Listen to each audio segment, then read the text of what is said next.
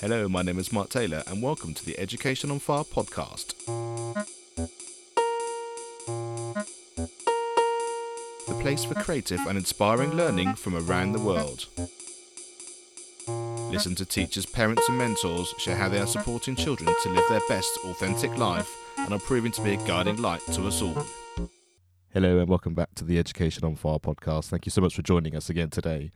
We know anxiety is a really big thing in the world today, but in terms of us as parents, as teachers, as pupils and students, there is so much going on, and there are real reasons why this is the case in our modern world. And today I'm talking to Ashley James, who's from the Learn True Health podcast, and she's going to be talking us through NLP and giving us some tips and some understanding and the process of how to use NLP to really get to the bottom of how we can support ourselves and those around us to reduce the idea of anxiety, which I think is going to be of such benefit to all of us listening, and also the ripple effect of being able to support people in our life.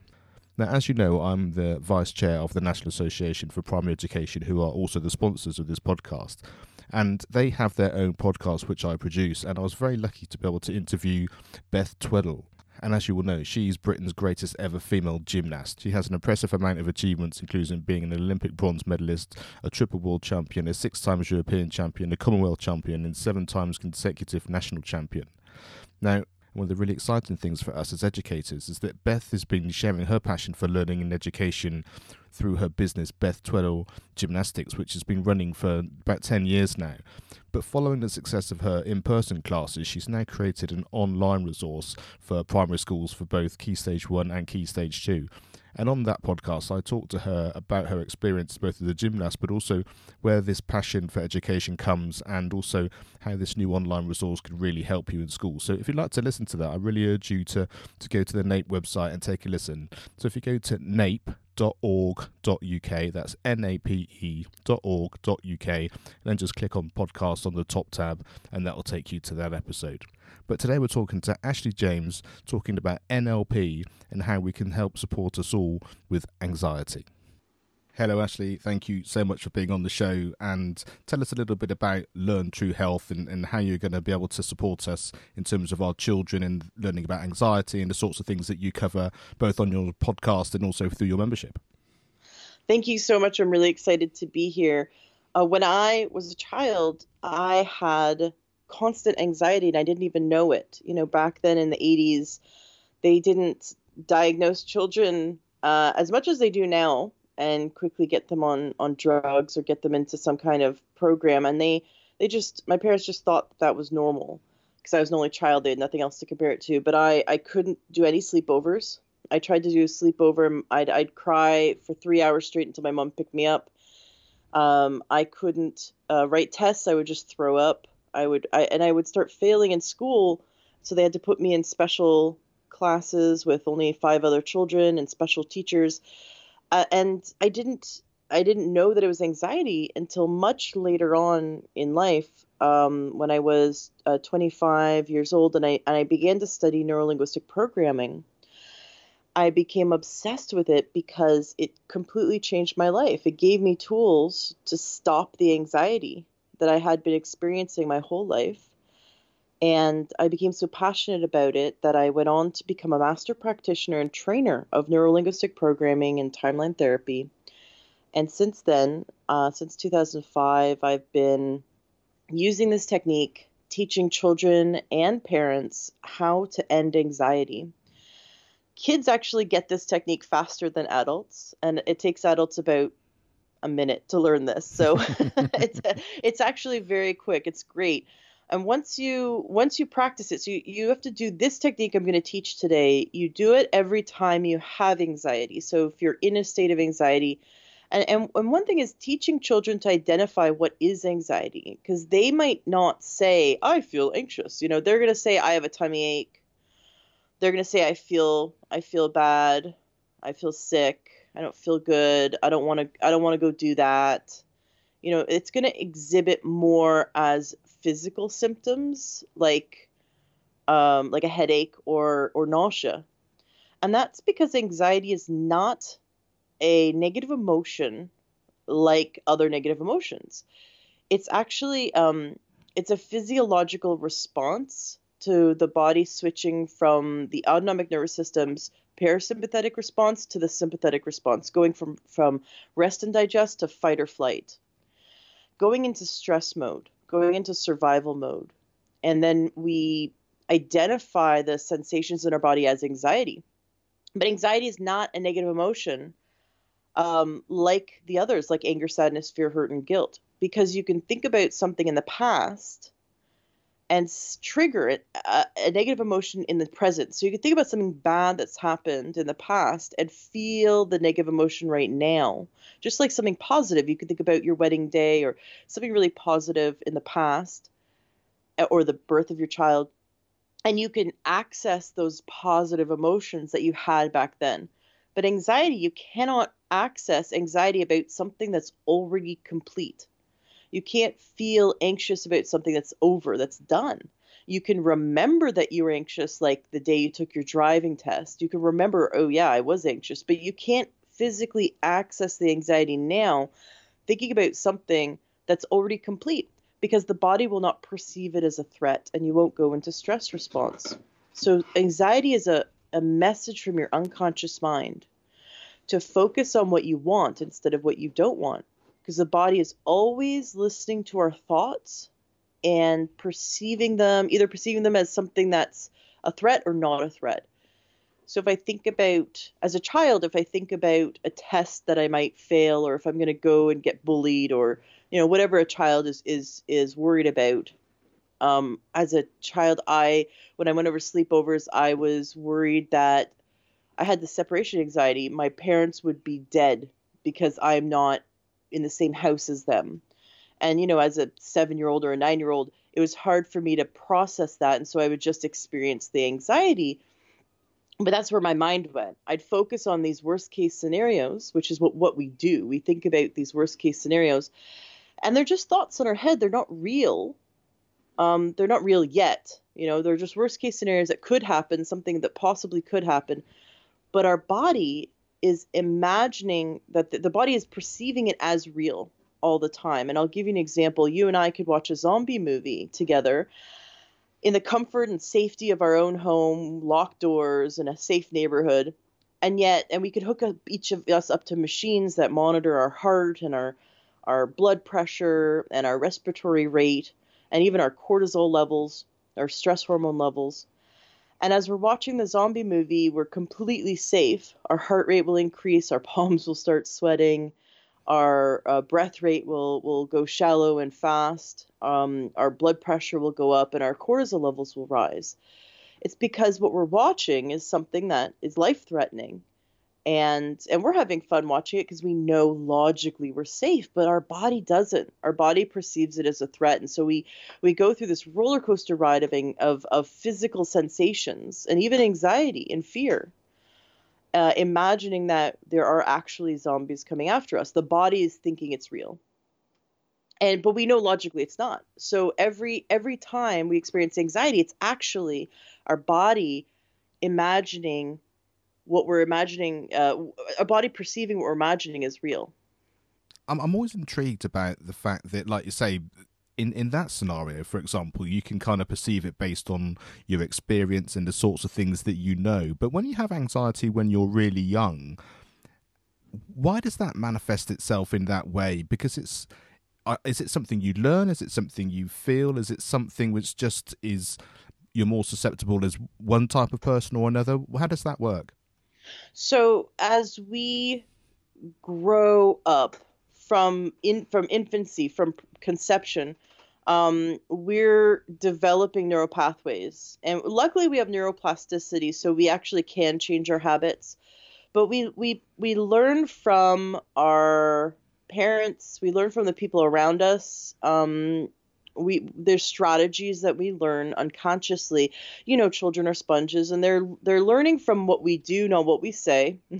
So you could say, don't worry. And what actually they're thinking about is worrying, because the mind cannot perceive a negative directly. So when you say, don't slam that door, they're just hearing slam the door. With our language, but mostly with our behavior, if we are ones that focus on the negative, or we're the ones that focus on the threats or talk about the threats, then we're showing them that there are threats around us that we need to focus on. And so just neurologically, they're developing those strategies. Now, this is actually an ancient part of our survival mechanism. The optimists did not survive. Really, all of our ancestors, we've inherited the genetic makeup of all of our ancestors who survived, and they were all the pessimists, because the pessimists would go, there's definitely a bear over there. I'm not going to go over there. And so that the pessimists were the ones that probably focused on all the worst case scenarios to avoid them. And so this is, we were rewarded for thousands of years genetically to be able to pass on our genetic code. We were rewarded by being the pessimist, by focusing on the worst case scenario, by focusing on the threats. So it's not that our survival mode, which is what causes our anxiety, it's not that that's a negative thing. It's just that in this day and age, we are constantly triggering it. See, back 1,000 years ago, we had a much simpler life. We didn't have the media. Even as children, they're exposed to the media, constantly triggering our stress response. We had to wake up, we had to find food, and we had to fight off animals. But other than that, we could chill a lot. There was a lot of resting and relaxation. We would run away from an animal, and maybe we'd be in stress mode for a few minutes, and then it'd be done. But this day and age, we're in almost constant stress mode. And for children, they're now at home with most children are at home with their parents because of what's going on around the world. And they're hearing, oh my gosh, how are we going to pay the bills? How are we going to do this? How are we going to do that? They're perceiving these constant threats as well. And even if it's made up, even if it's an imagined threat, like what if, they're hearing these and the body is responding and going into stress mode. Now, when the body goes into stress mode, yes, we experience anxiety and we perceive it as an emotion. But what comes with it, when the body shifts from, it's the autonomic nervous system, it shifts from the parasympathetic to the sympathetic, from the rest and digest, which is where we want to be as much as possible, because that is the healing state of the body. It's the state of the body where our resources, that on a cellular level, our resources are put towards healing and restoring, and for children, growing. Children who have been in high stressful situations have their growth stunted and have their brain development stunted. There's even brain scans of children in abusive homes. And of course, we could say, yes, well, they probably also didn't have adequate nutrition. But children who have been through high levels of stress for extended periods of time, and then they look at children who were in a nurturing and loving environment, while they were raised, actually have significantly smaller brains. So children under stress have smaller brains than children under a state of who are raised in a state of love. So when we're in stress mode, the body diverts resources away from healing and growth and restoring the body, and actually shuts down enzymatic processes. It's called epigenetics as well. Epigenetically, we shut down enzymatic processes so that we could divert all energy towards survival, divert all energy towards running away from the bear. And then we experience these physiological shifts in our body, like we get the nausea. Children get the nausea. And that's because when we're in the stress mode, when we're in the fight or flight response of the sympathetic nervous system response of fight or flight, that the body is shunting blood, because we have little muscles around the vasculature of our entire body. Of all the blood, the blood networks in the body, there's little muscles that can squeeze like dams and shunt blood away from certain areas, and then open up the capillaries to allow blood to flow to different areas. So when we're in stress mode, it shunts blood away from our digestive core. Now imagine for a child, it'll cause the child to throw up, and adults too sometimes if they have really extreme anxiety. Or get, they're deep into the survival mode. Their body just shuts down digestion so that the body can shunt blood away from the core towards the limbs so we could fight or we could run. It also shunts blood away from the logic centers of the brain. So now we don't have access to our higher thinking, which as a student, if you're trying to teach your kids, and then maybe I'm just giving you an example. Maybe you get frustrated and yell at your kid because they're not, paying attention or whatever. Yelling at them just put them in stress mode. And trust me, I know exactly what you mean. I know the frustration of homeschooling. I'm homeschooling my 5-year-old son that just wants to be a human ping pong ball and bounce off the walls. But if you yell at them, right, you're thinking, okay, this worked for me. My teacher yelled at me and I snapped upright and, this is what you should do, right? If you yell at them, you put them in stress mode. And then what happens is it shunts blood away from the logic centers of their brain and they actually lose their higher thinking. And now their ability to retain memories go down, which makes it difficult for them to learn. So that's the catch-22.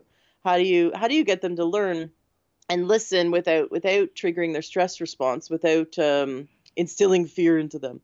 So just know that whenever they're in fear mode, that they lose the higher thinking, their digestion gets turned off, they're in a state of anxiety, and the body is in fight or flight.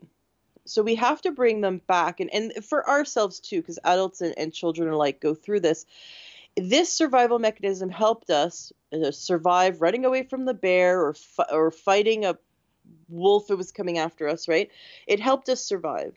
And in modern day times, it helps us react quickly. Like if your child was climbing a tree and fell out of the tree and you had to leap and catch your child, you want to be in stress mode. You want your body to instantaneously shunt resources away from your core so that you have extra strength to leap in the air and grab your child and save them from falling from the tree. That's great. And then once you've caught them, you don't need to be in stress mode anymore. Or if you're driving down the road and all of a sudden there's an accident, you need to avoid it.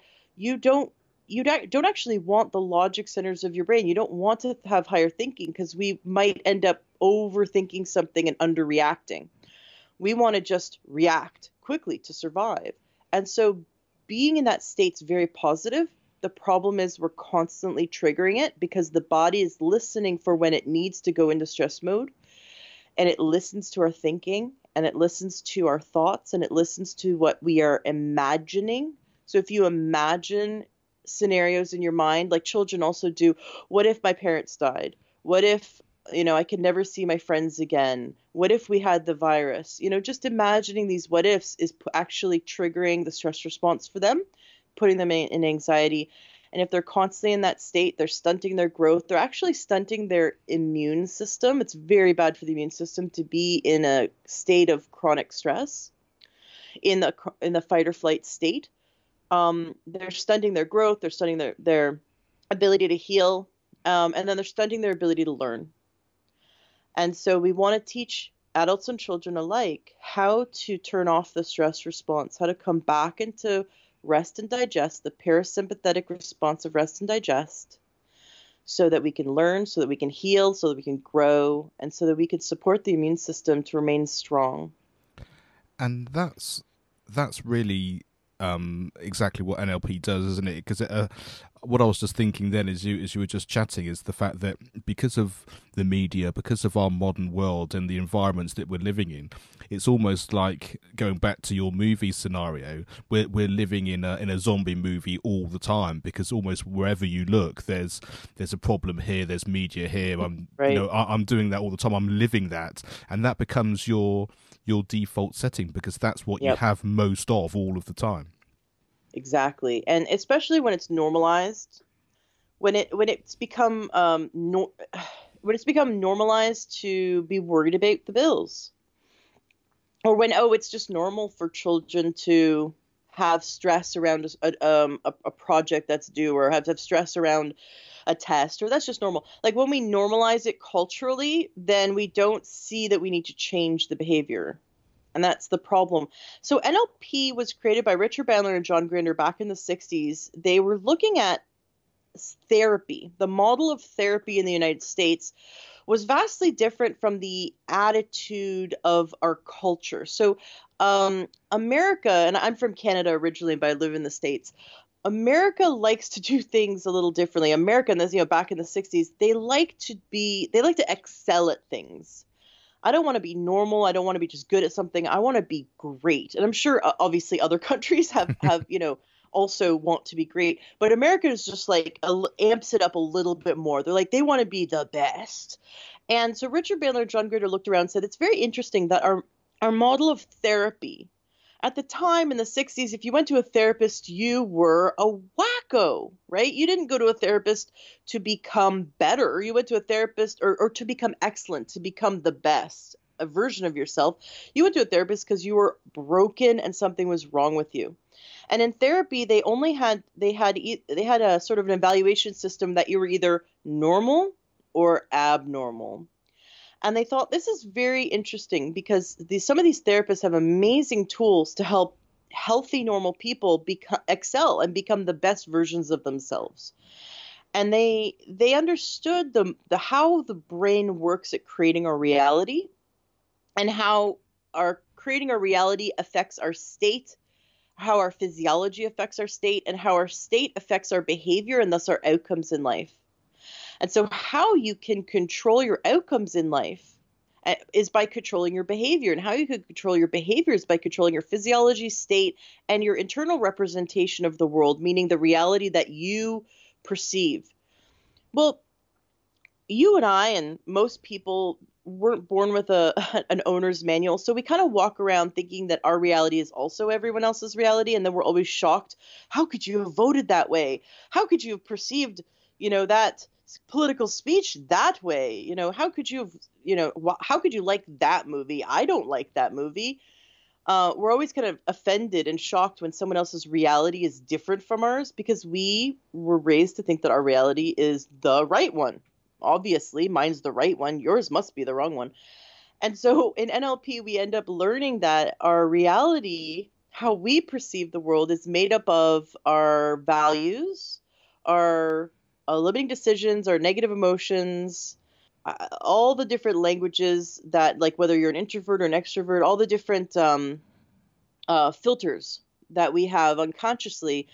For example, if you have a belief that you're not loved, your unconscious mind there's part of the unconscious mind called the reticular activating system, will filter out things that would go against it. So all the times that people would shower you with love, your unconscious mind would delete, distort, and generalize that information.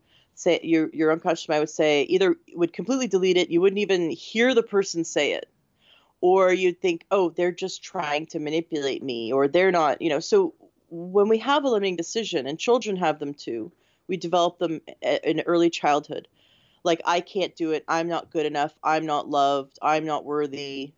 These very, there's some very basic ones that people develop from maybe age 3 and up. And these filters shape how we perceive reality. The good news is we can clean it up. We can actually go and consciously work with the unconscious mind, and we can resolve negative emotions and limiting decisions. We can understand our values, and we can understand our perception more, so that we can shape our reality. We can also change our physiology, our physiological state. Like, if you're depressed, go for a walk, pull your shoulders back, smile, head up.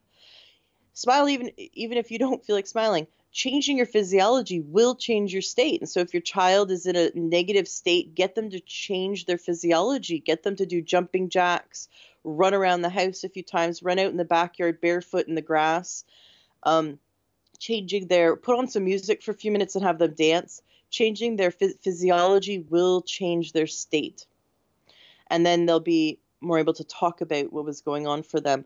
But changing your physiology and changing your state changes your behavior, and thus changes your results in life. So they took this model in the 60s and in the 70s, and they went around to all of the therapists that were getting the best results, the absolute best results, Dr. Milton Erickson, Dr. Virginia Satir, and handfuls of others that were getting the best results in life in terms of their model of therapy. And they sat with them and they studied them, and then they modeled them, and they created techniques that they could teach so that you could essentially reproduce the results that Milton Erickson was getting, or that Dr. Virginia Satir was getting with her clients. And so NLP is a collection of techniques that leaves a trail behind of results. And it allows people to shift their reality, shift into a more positive one, shift their perception of the world, shift their state, and therefore shifting their behavior and their results. And it works even better for children than it does for adults because they have less baggage. Yeah, no, I can see that. Just before we get into that in more detail in terms of having control, how does it work if your situation actually should be in sort of flight mode, in terms of the things that you're worried about are actually a reality? Can you give me an example? Because I mean, unless you're in a war zone, you don't need to be in fight or flight all the time. Well, no, I guess that's true. I was thinking more about, you talked about finances. So if you are desperately in debt and you're struggling to pay your rent each month, or if you're in an abusive relationship and you've got that, oh no, it might happen now kind of scenario. Right. Well, if someone's in an abusive relationship, do everything you can to leave it. I can't remember the statistic off the top of my head, but in terms of females who are murdered, most of the time it's by someone they know, and most of the time it's by a spouse or a loved one. It's just, it's kind of a ridiculous. I wish I had the number in front of me. This is a statistic for the United States, but it's domestic violence is a very big deal. Please get out of it as soon as possible. Your stress mode is heightening your senses and trying to get you into a safety. But being in it constantly or worrying about something that might happen. So in terms of domestic violence, though, I say get out, go to someone else's house, just leave, go. Grab the kids and go, get to safety. Find safety somewhere, please. But in terms of if you're worried about the bills or worried about paying rent and you're not physically in danger, because I would hate to tell someone, I would hate to teach someone who's actually could be physically in danger from violence to not be in stress mode and not do something about it, right? So so that's just the differentiation there. But for someone who is worried about bills, for example, the catch-22 is being worried about bills is actually inhibiting you from paying them. Because being in stress mode shunts blood away from logic centers of your brain. You don't have access to your higher thinking. You can't think three-dimensionally or think critically or come up with new ways of solving the problem when you're in stress mode. Stress mode is just there to help you physically survive something. It's an ancient mechanism. So again, we didn't have bills 10,000 years ago. We did have rent 10,000 years ago, but we did have like a bear that we had to run away from. Or if we were hunting or if we were fishing or something, we needed that extra energy in our limbs to go and react quickly. But what you want is you actually want to be out of stress mode and into the parasympathetic response so that you can think critically and with three-dimensional thinking so that you can solve the problem in a new way that you haven't seen before. They haven't been able to invent a supercomputer as complex as our brain. You have the world's most powerful computer between your ears. And so we want to do everything we can to support it in coming up with new and innovative solutions for you to be able to pay the bills, for example, if that's the threat. And so we got to get you out of stress mode so that you can have access to your brain pack, so you can start to come up with new solutions. And that's where this technique comes in. So you're going to use the technique I'm going to teach you. Every time you have anxiety, you're going to use the technique. And then the anxiety goes away. And then you might trigger it again 5 minutes later, 20 minutes later, a day later. Whenever you trigger it again, you're going to do the technique again. And the technique takes you less than 15 seconds. So you might end up having to do, when you first start out, you might have to do this every 5 minutes for a whole day, what happens is the more you do it, because of neuroplasticity, you begin to create a new strategy neurologically. And you'll notice after about a month that your brain starts to actually focus on solutions quickly instead of focusing on imagining threats that could happen. I'll give you an example. Pretend that COVID is not a thing right now, and we all live in LA, and it's like 8:30 in the morning. We're driving to work on the highway, the big, like 12-lane highway, lots of traffic, but everything's running smooth. It's a beautiful sunny day. And all of a sudden we see brake lights ahead. And we're in panic, we're in anxiety. And we don't know, why is it that we just jumped so quickly into anxiety? Well, what happened in a split second, you saw those brake lights, but this is what your brain did. Oh my gosh, I'm going to be late for work. And if I'm late for work, my boss is going to fire me. And if my boss fires me, I won't be able to pay the bills. I'm not going to be able to pay the rent or the mortgage. I'm going to be homeless, and then I'm going to be dead. And the brain does that in 1 second. It goes, snap. Worst case scenario, we're all dead. And then we're in anxiety. And when you're sitting there on this beautiful sunny day with like some brake lights in front of you, and you're wondering, why is it that I feel so bad right now? Why is it that my palms are sweating and I feel nauseous and I can't digest my lunch, or my breakfast is just sitting in my stomach. And I feel like I'm having a bit of a panic attack. What's going on? So that's how quickly anxiety kicks in. That's how quickly we will perceive something as benign as some brake lights. And our brain goes, this is life threatening. Goes, worst case scenario, this is life threatening.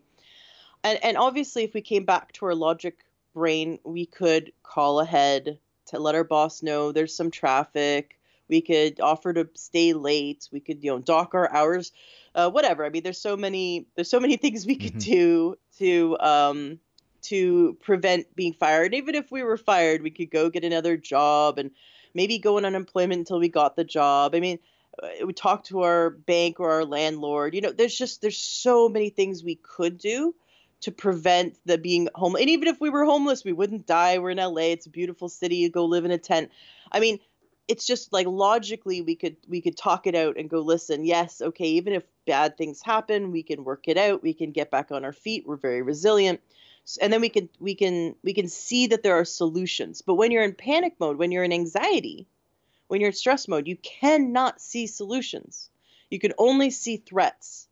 You can only see bears coming after you. So we got to get out of it, especially children, right? Children can't see, can't think, can't have that critical thinking also when they're perceiving threats. So we've got to get you out of the reacting to the threats around you so that you can solve the problem. And that's where the catch-22 comes in, because if you're right now, which so many people are under this constant threat of, can I pay the bills? What if I get the virus? Like just all these, worries, right? And you're going to be bombarded with these thoughts and these worries every day. And your job is to get out of stress mode so that you can have your critical thinking and solve it.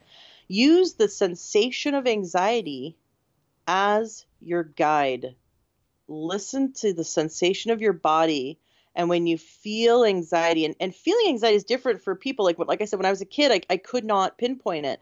I just know I'd have an upset stomach. I felt like I was going to throw up. I'd get a headache. My palms would sweat. My heart would pound. And I feel like I was dying or being attacked, right? Some people can't identify that that's anxiety. But you could identify, you feel stress in the body, you feel worry, you feel like you're under threat. So have a talk with your children about what that feels like and identify that that's a state of stress or that's panic or that's anxiety. And then teach them the technique I'm about to teach you. And you do this every day all it does is get you out of stress mode. And then you're going to have to keep doing this technique over and over, because this technique is what you use when you're in an acute situation. But over time, it retrains the brain. And then I teach other techniques. I teach things you can do preventively to rewire the brain. Some homework that I give, you can rewire the brain. I have a whole course that's a month-long program on my website, learntruehealth.com. And if you go there, click on Free Your Anxiety. It took me 14 months to design this course and to film it and put this together. And it's everything I do with clients. But it's even better because you can go through the videos over and over again. So this is the powerful technique that works in an acute situation, and you do it enough, and it will rewire the brain. And then if you want more, definitely do the course, because there are techniques you do every day to help rewire the brain as well. And that works even faster because you do it when you're not in anxiety. You do those techniques when you're not in anxiety. But yeah, I'm excited to teach you the technique today. Yeah, this is going to be fantastic. And just wanted to, just before we start it, what I really loved is the fact that when you can have that conversation with your children about the fact that this is a natural process and it's a decision, and then we can support you with it, it gives the whole thing a different framework, doesn't it? And I think that being able to just have that initial conversation and then have the skills that you're going to teach us now, I think is just wonderful. Yes, exactly. Yeah, you're not shaming them, or there's nothing wrong with them. They don't need to be put on a drug. And listen, I'm into holistic health. I believe that the body has an amazing ability to heal itself, and drugs have their place, but they shouldn't be the first tool we go to. They should be, in some cases, the last tool we go to. And drugs for emotions really drive me crazy, because unless you have, if that drug is going to save your life, I want you on it, obviously. If it's going to improve your life tremendously, I want you to have that resource. But so many people are put on anti-anxiety medications, and children are put on anti-anxiety medications. We are medicating a natural process instead of giving them the tools. And it's like we're suppressing them. Instead of giving them the tools to understand their physiology and understand this reaction in their body and teach them how to overcome it, we're actually setting them up for failure as adults. By putting children on anti-anxiety medication, we're setting them up for failure, because we're not actually teaching them how to understand what's going on in their body and how to change their thinking. And so, I mean, that's my soapbox. But I've had many, I've interviewed over 400, it's close to 450 people now, many doctors and experts in holistic health, and a dozen of them at least were children who were on medication that didn't need to be on medication, and they've shared their experiences, and that's what led them to want to become doctors and health experts, because they, as children, had really bad experiences being put on medication.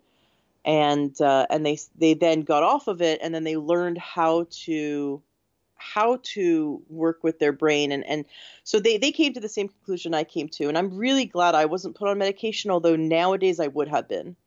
But I'm glad that I was given the experience of learning these techniques. It really is empowering. I think in some cases when we medicate, it's just we're stunting their growth, because we're not allowing them to learn this. But those are tools. Those are tools and resources that we have, and we go to medication when we think it's the best tool.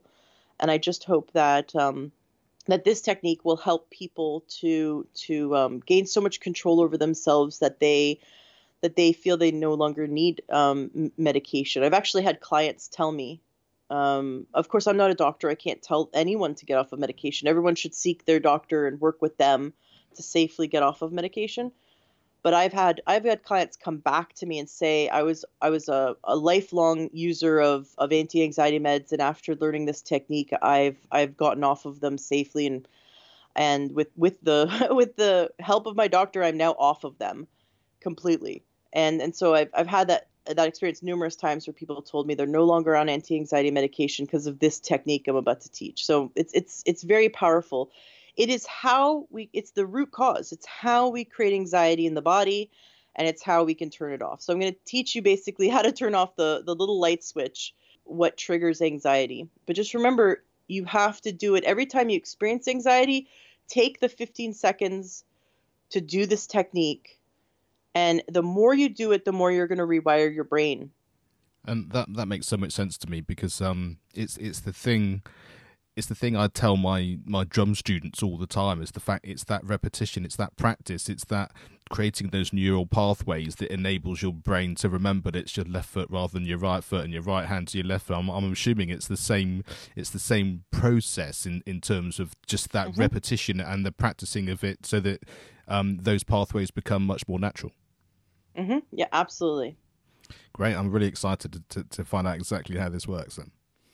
Okay, great. Well, the best way to teach it is to actually have someone go through it. So do you have any events coming up for which you feel anxiety around?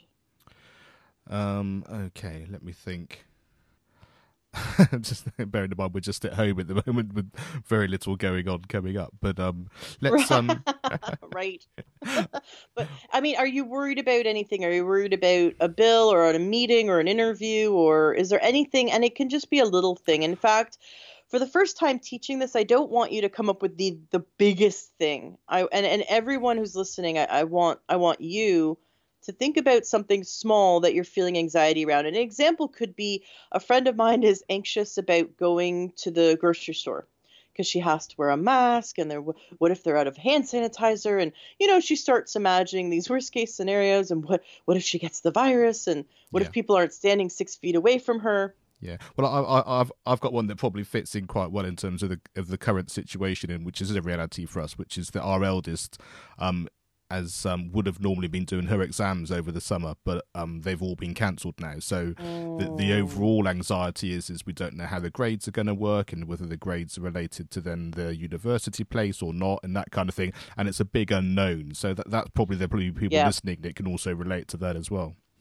So for teaching you this technique, because what you explained is like there's no real end to that. So for this, just teaching the technique, I like to pick a very simple, something that's like, I'm worried about going to the grocery store today. Right. Or I'm worried about my dental exam on next Thursday. And so for yours, we can use yours. But from what I heard from what you said, you're actually worried about her university education. You're worried about if she's going to get into her university of choice. Is that really what's at the root of it? Yeah, I guess it would be the fact that there's this big unknown, there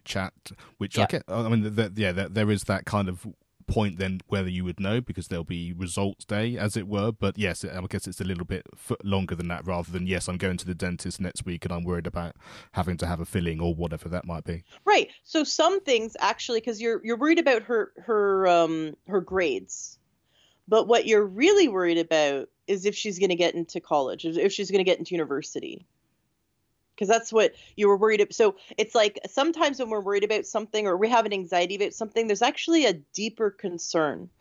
And it's more effective to get to the deeper concern. So let's do the technique this way. And then, so I want everyone to pick something. And I'm going to teach a technique, and then we're going to unpack it. So I want you to go ahead and obviously don't be driving when we're doing this, because I'm going to have you go ahead and close your eyes. So for those who are driving, don't close your eyes, unless you can pull over safely and park your car. So go ahead and close your eyes. And I want you to imagine that your life is like a line in front of you, a big timeline.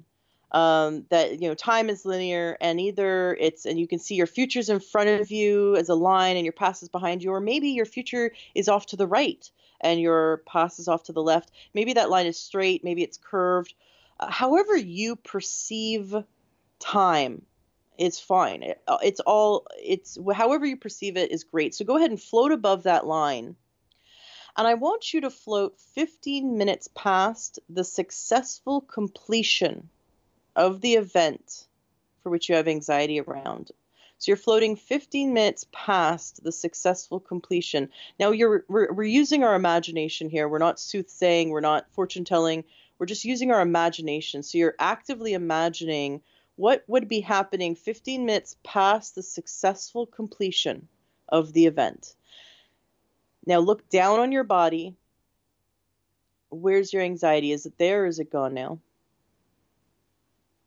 No, it's definitely gone. And so in this case, you're imagining her in her dorm or at university, or what were you imagining? Yeah, no, I was imagining that kind of, the results have come through, they've been opened, and then just sort of that almost relief of kind of, Great. this is what Perfect. we hoped for, but now it's a reality. Yes. Yeah. Okay, great. So yours anxiety's at a 0. So everyone whose anxiety is at 0, come back to now. There's some people that still have anxiety. So there's 2 reasons why you'd still have anxiety. So people who still have anxiety, still be floating above your timeline. Are you imagining the successful completion? Some people will just imagine the completion and will still be imagining bad things happening. Of course, then you're telling your body that threats are happening, and then you would still be in anxiety. So what I want you to do for those people who still have anxiety, go 15 minutes past the successful completion. So what's that look like? Well, maybe if it was an exam or a dental visit, maybe you're driving home and you're on the cell phone and you're talking about how great it was. I mean, it's really mundane things. Like 15 minutes past a success of something is just very calm. Not a lot's going on, but you can see that it was successful. So when you're imagining 15 minutes past the successful completion and your anxiety goes to 0, you can come back to now and open your eyes. Now there's about 1 or 2% of people that still have anxiety, and this is why. There's a deeper concern. So ask yourself, what am I anxious of now? What am I anxious of now? And then go 15 minutes past the successful completion of that event. And if your anxiety is at a 0, good, come back to now. And if you still have anxiety, what I want you to do is I want you to go 15 minutes past the successful completion of your life. You're 120 years old. You died peacefully, surrounded by generations of your family that all love you. You were a success. You were a philanthropist. Everything you set out to do in your very long and healthy life, you accomplished. And you are so happy to transition on to heaven or whatever your belief system is. Go 15 minutes past the successful completion of your life. That technique, by the way, is great for general anxiety. And then come back to now. So the reason why people still had anxiety when they, after they imagined the successful completion, and there was something deeper, you had to ask yourself, what are you anxious of now? I'll give you an example. Because for you, you may still have had anxiety. I'm glad you didn't. Some people would have still had anxiety if they were imagining the test results come in, because then they're like, well, but what if she still doesn't get into the university, right? So there's like another layer. Mm-hmm. And then you'd have to go imagine her in university, and maybe you have to imagine her 15 minutes after graduation, and maybe imagine her 15 minutes after getting her ideal job. And like you have to, basically what you're doing is you're going to a place in your mind where you're telling your body there are no threats, everything's safe. Now it's just as made up and just as unreal as all of the threats you've been imagining. What if she doesn't get in? What if this happens? What if this happens? What if this, what if I lose my job? What if I lose my house? What if I lose my, spending energy imagining bad things happening to you is just as made up and not real as imagining good things happening to you. Now, people go, well, I have to prepare. But I assert that you have not been preparing. You've been lamenting. You see, preparation and lamenting are 2 very different things. In where I am in the United States, there's supposed to be a really big earthquake. I live just outside of Seattle. Apparently the whole West Coast is supposed to just like shake and fall off and fall into the ocean at some point. And so they talk about every once in a while, when the media has nothing to talk about, they talk about the big earthquake could be coming. And everyone gets afraid, imagining, the big earthquake. Well, thinking about waking up and worrying about the earthquake is not going to solve anything, right? It's not going to fix anything. And it's not actually preparing to think about it and worry about it. Preparing looks like this. You get a checklist of all the things you should have a family plan. You've got all your emergency supplies. Okay, we've done everything we could possibly do to prepare, and now we're done. Now we put it away and we forget and we stop thinking about it. Unless we need to revisit and like the family plan and just check up on the supplies. Other than that, there's nothing else we can do, and worrying about it will never change the outcome.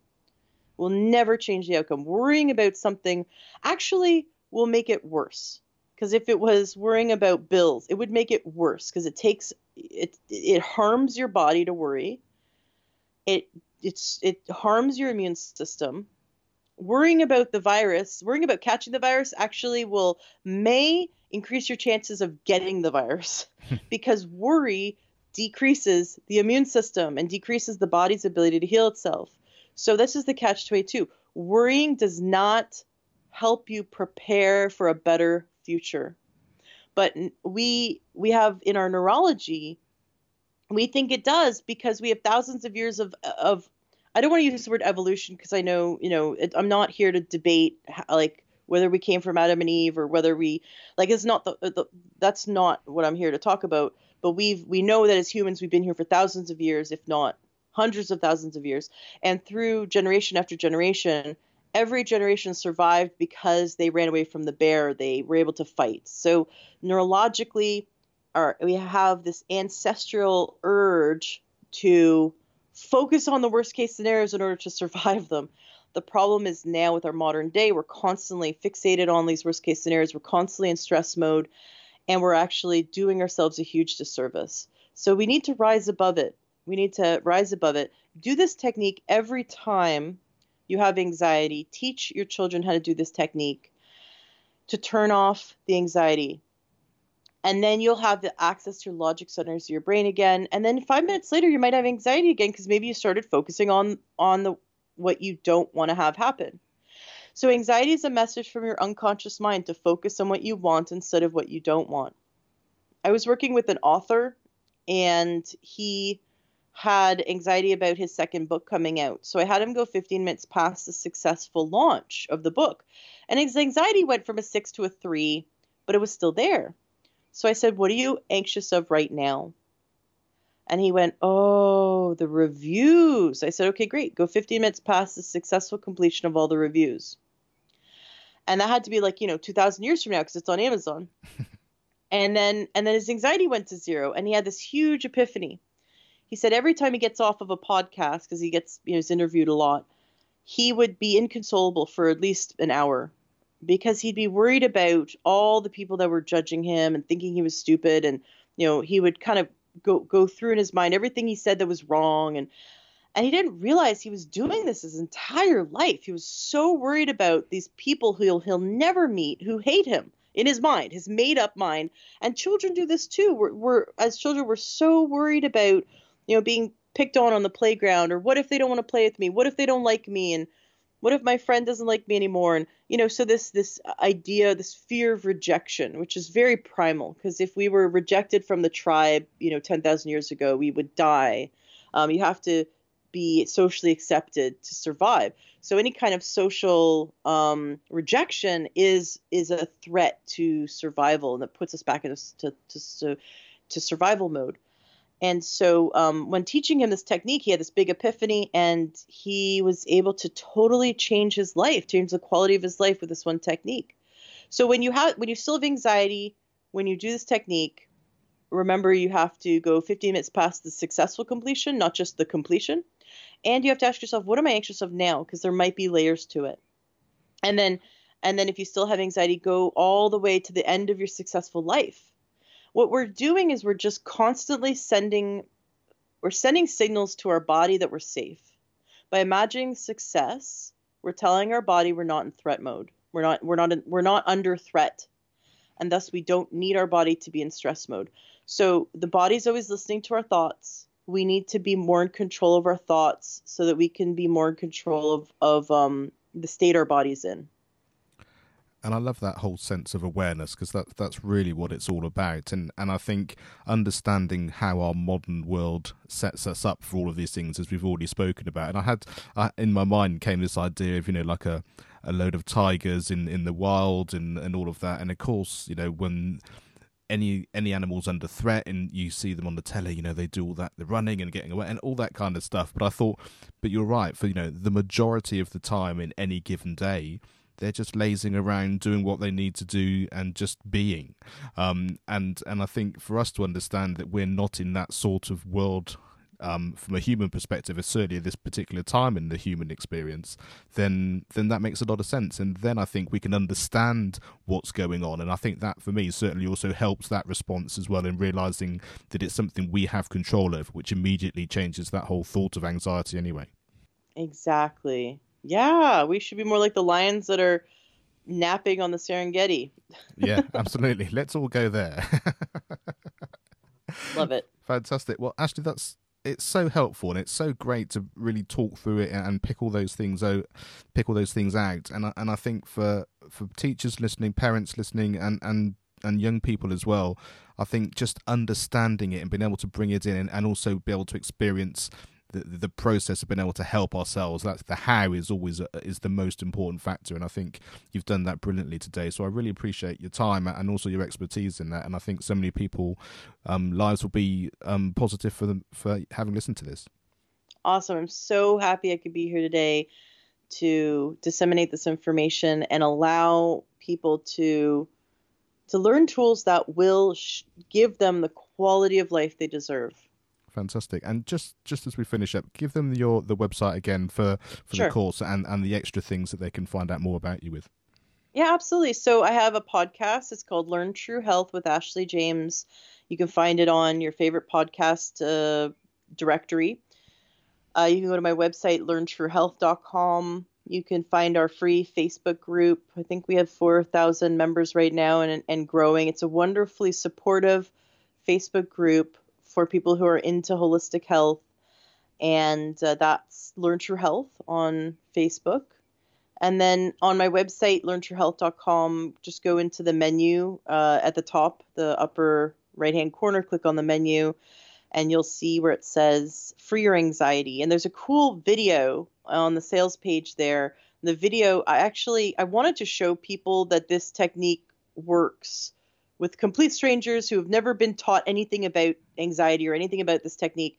So I reached out to my Facebook group, local Facebook group of a few thousand people, and I said, would you mind, if you have an anxiety, meeting me in the local park? I'm going to film you. I'm going to teach you how to get rid of anxiety. And so I met them. I shook their hand. We turned on the camera, and I did the technique totally cold, not teaching them anything about it. And then I share in the video the results, and it's such a cool thing that I met up with 5 people, and all 5 people had great results. I've also worked in churches where with over 100 people, and it was so neat. I didn't expect it when I said, "Do you have anxiety?" and 100% of the church put up their hands, over 100 people, and then doing the technique, you would see most hands drop, and then I'd have to have them do the successful completion, and a few more hands would drop. And then this one guy had still his hand up, and we had to go all the way to the successful completion of his life, and then his hand went down. So I asked them to keep their hand up until they didn't have anxiety, and then put their hand down when they didn't have anxiety.